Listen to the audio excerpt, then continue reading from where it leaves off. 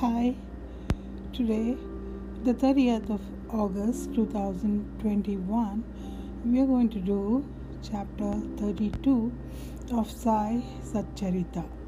In this, we are going to read The Quest of Guru and God. Fasting Disapproved. In this chapter, Hemant Pant describes two things.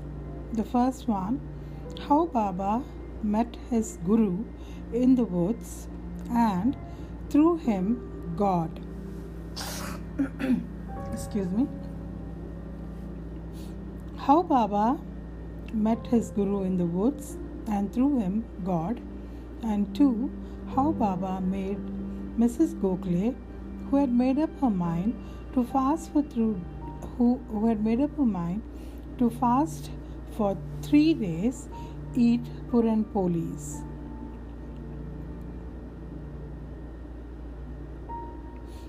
Preliminary. In the beginning, Hemant Pant describes the Sansara, the visible world, by the allegory of Ashwatha, the banyan tree, which has, in the phraseology of the Gita, roots above and branches below.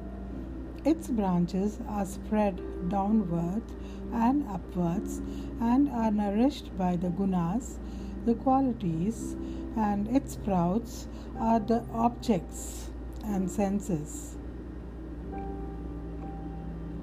Are the objects of the senses. Let me read that again. Its branches are spread downward and upwards and are nourished by the gunas, the qualities, and its sprouts are the objects of the senses. Its roots leading to actions are extended downwards to this world of men. Its form cannot be known in this world, nor its end, its beginning, nor its support. After cutting this Ashwatha tree of strong roots with the sharp weapon of non-attachment, one should seek the path beyond, treading where there is no return.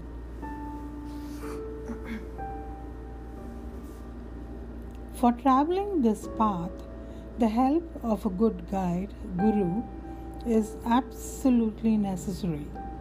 However learned a man may be, or however deep his study of Veda and Vedanta, sacred literature, may be, he cannot reach his destination safely.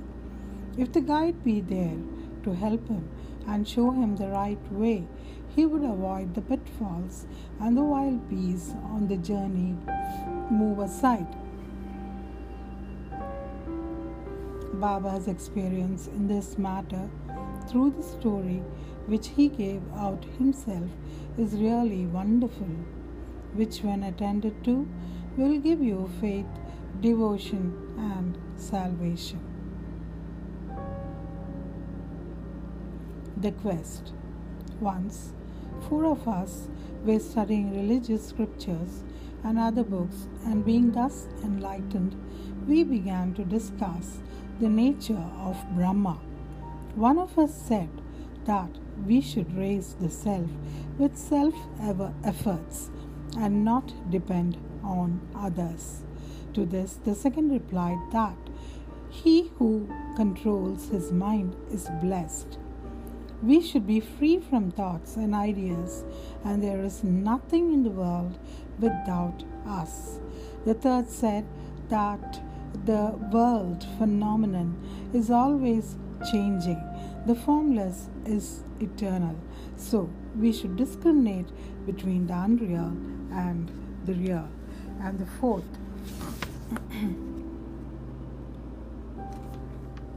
Baba himself urged that bookish knowledge alone is worthless and added, let us do our prescribed duty and surrender our body, mind, and 5 pranas, life, to the Guru's feet. Guru is God, all pervading. To get this conviction, strong, unbounded faith is necessary.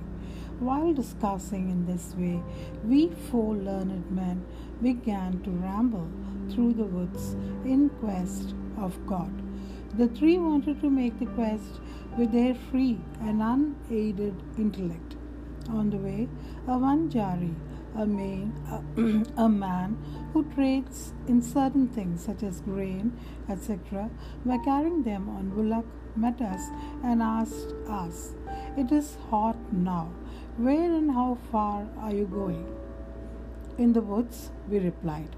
He inquired, "Oh, what quest are you bound?" We gave him an ambiguous and evasive reply. On seeing us rambling aimlessly, he was moved and said, "Without knowing the woods fully, you should not wander at random. If you want to walk through forests and jungles, you should take a guide with you. Why do you exert yourselves unnecessarily during this hot noon sun? You may not give out to me your secret of the quest. Still, you can sit down, eat bread, drink water, take rest, and then go. Be always patient at heart." Though he spoke so tenderly, we discarded his request and marched on. We thought that we were self-contained men and needed nobody's help.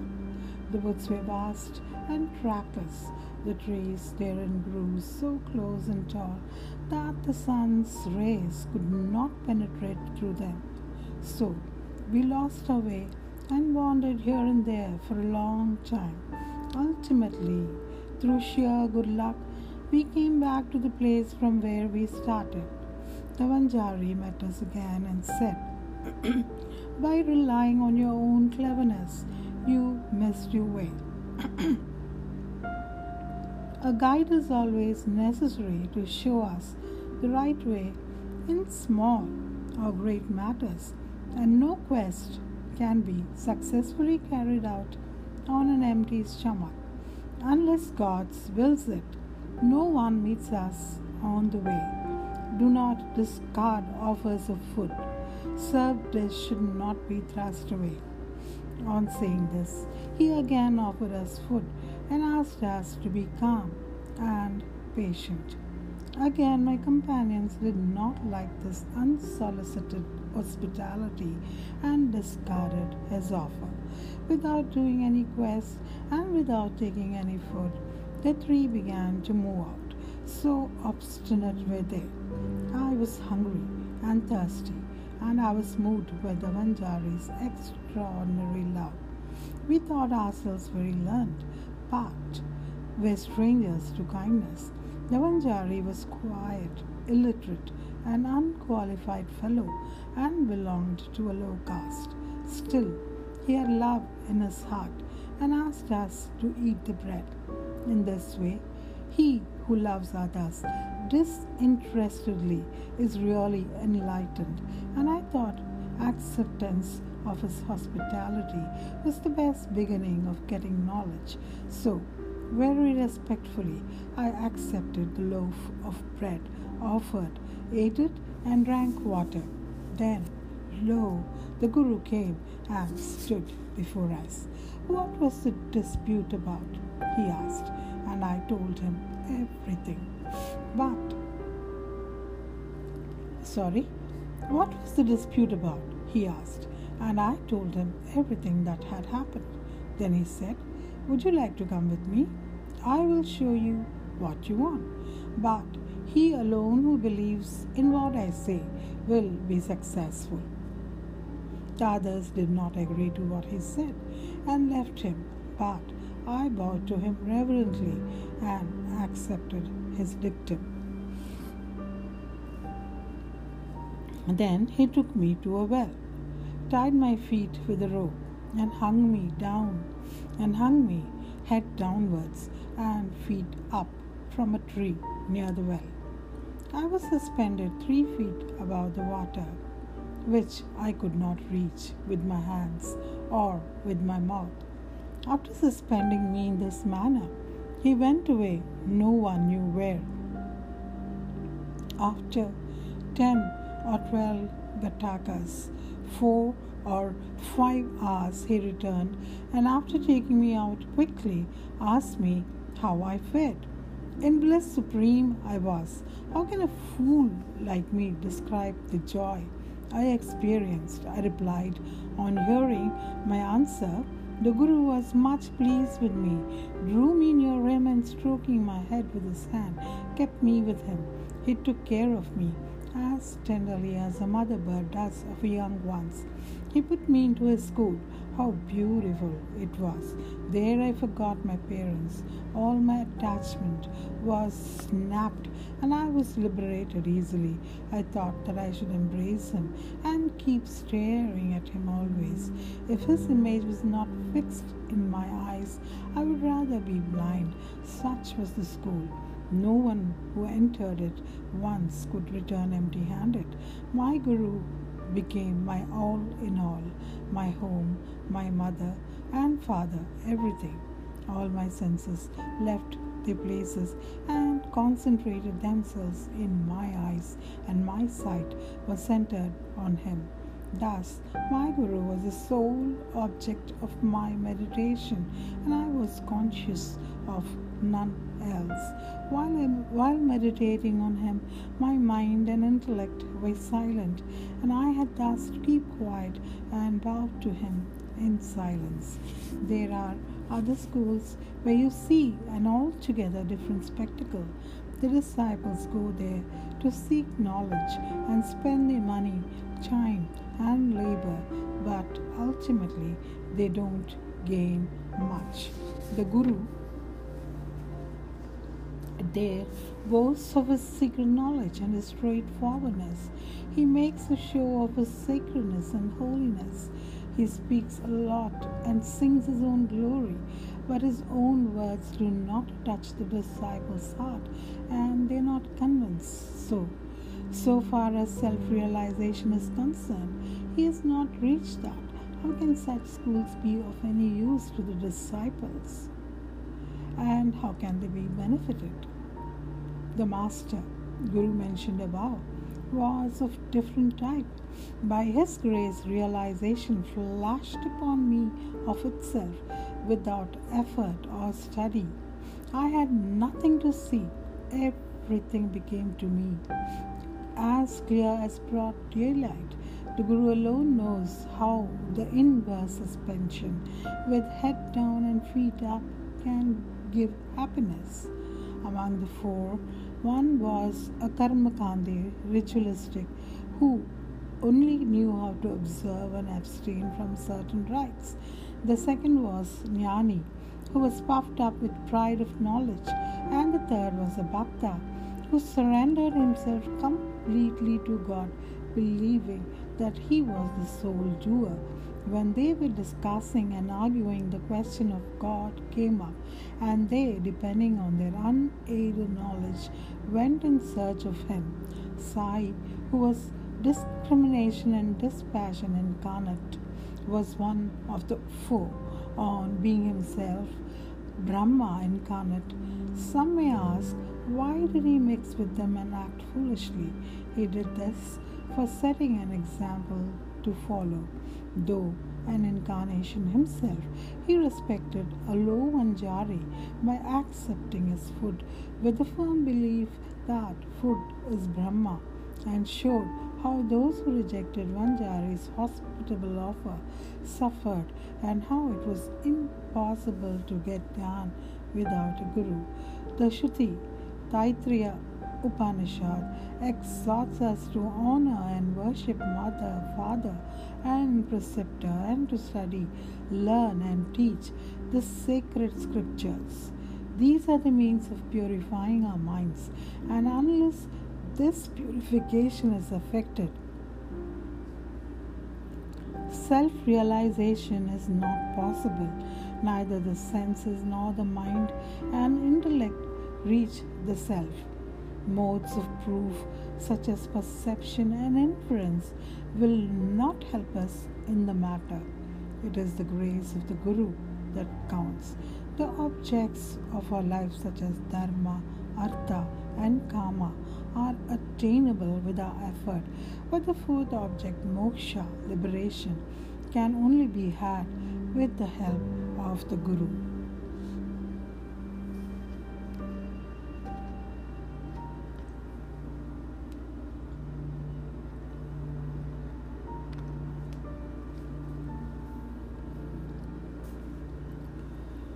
In the life story of Sri Sai,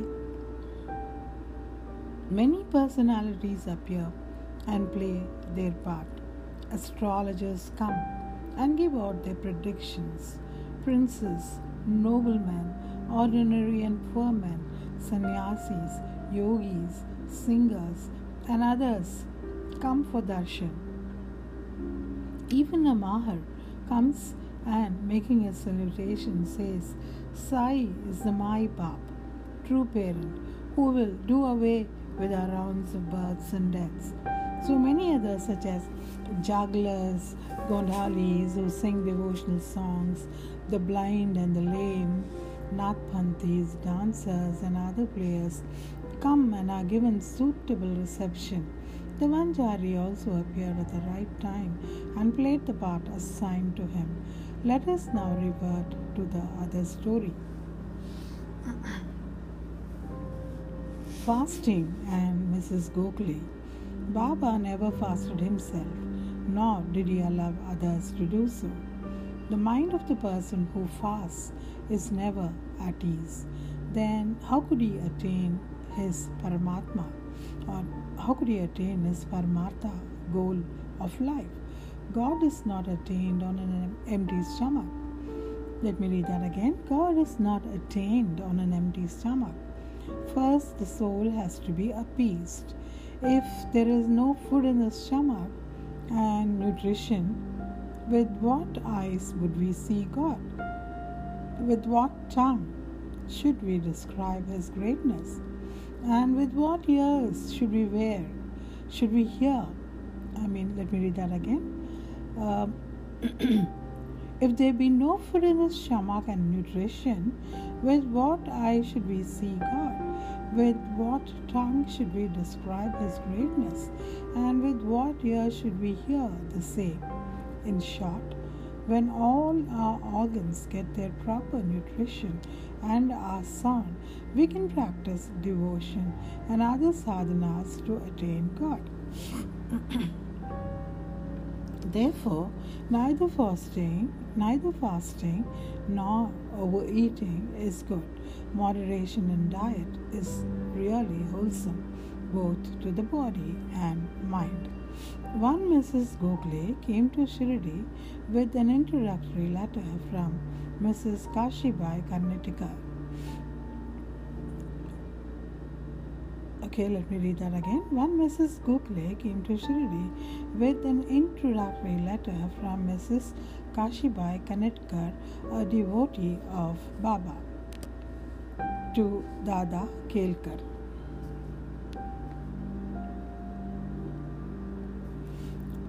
She came to Baba with the determination to sit at Baba's feet and observe a 3-day fast. The previous day, Baba said to Dada Kelkar that he would not allow his children to starve during the Shimoga, that is, holy holidays, and that if they had to starve, why was he there? Next day, when the woman went to Dada Kelkar and sat at Baba's feet, Baba at once said to her, "Where is the necessity of fasting? Go to Dada Bhatt's house, prepare the dish of puran polis, wheat rotis with gram flour and jaggery, feed his children and yourself too." Shimoga holidays were on. Mrs. Kelkar was then going through her menses and there was nobody to cook in Dada Bhatt's house. So Baba's advice was very timely. Then Mrs. Gokhale had to go to Dada Bhatt's house and prepare the dish as directed. She cooked that day, fed others and herself. What a good story and how beautiful its import.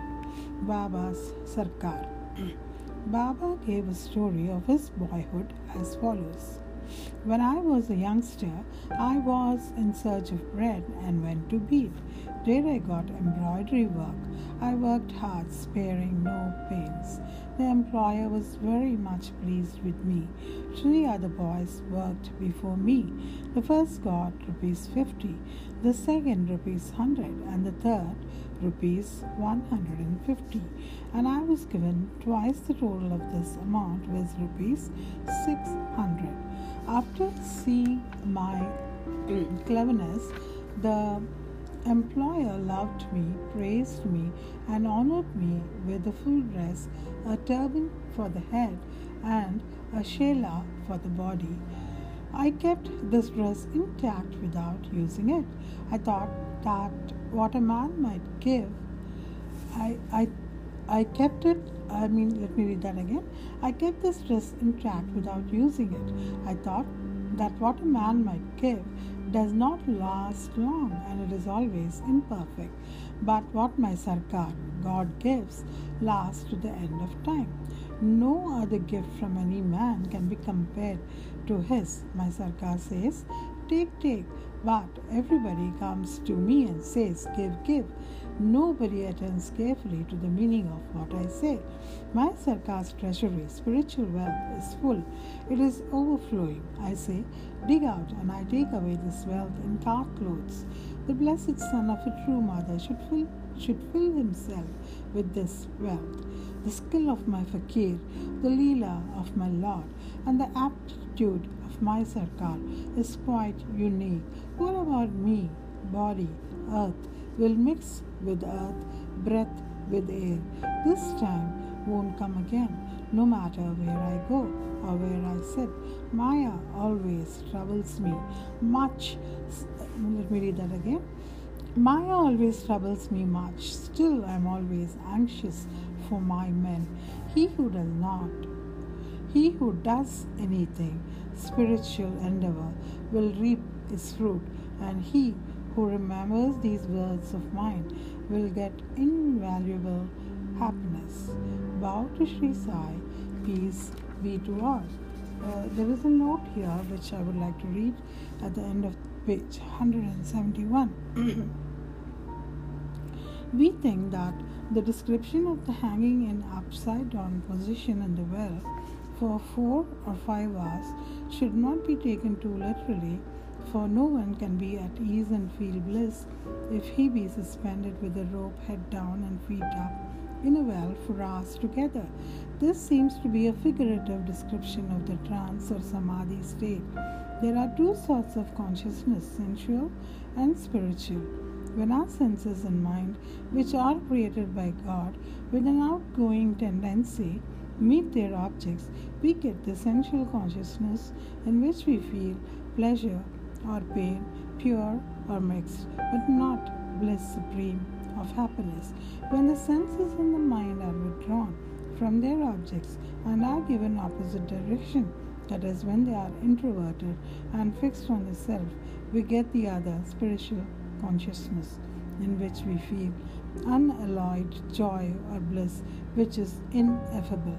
The words "in bliss supreme I was," and how can I describe the joy I felt, so that the Guru put him in trance and kept him above the waters of the restless senses and mind. Om Samartha Sadguru Sri Sai Nathaya Namaha. Om Samartha Sadguru Sri Sai Nathaya Namaha. Om Samartha Sadguru Sri Sai Nathaya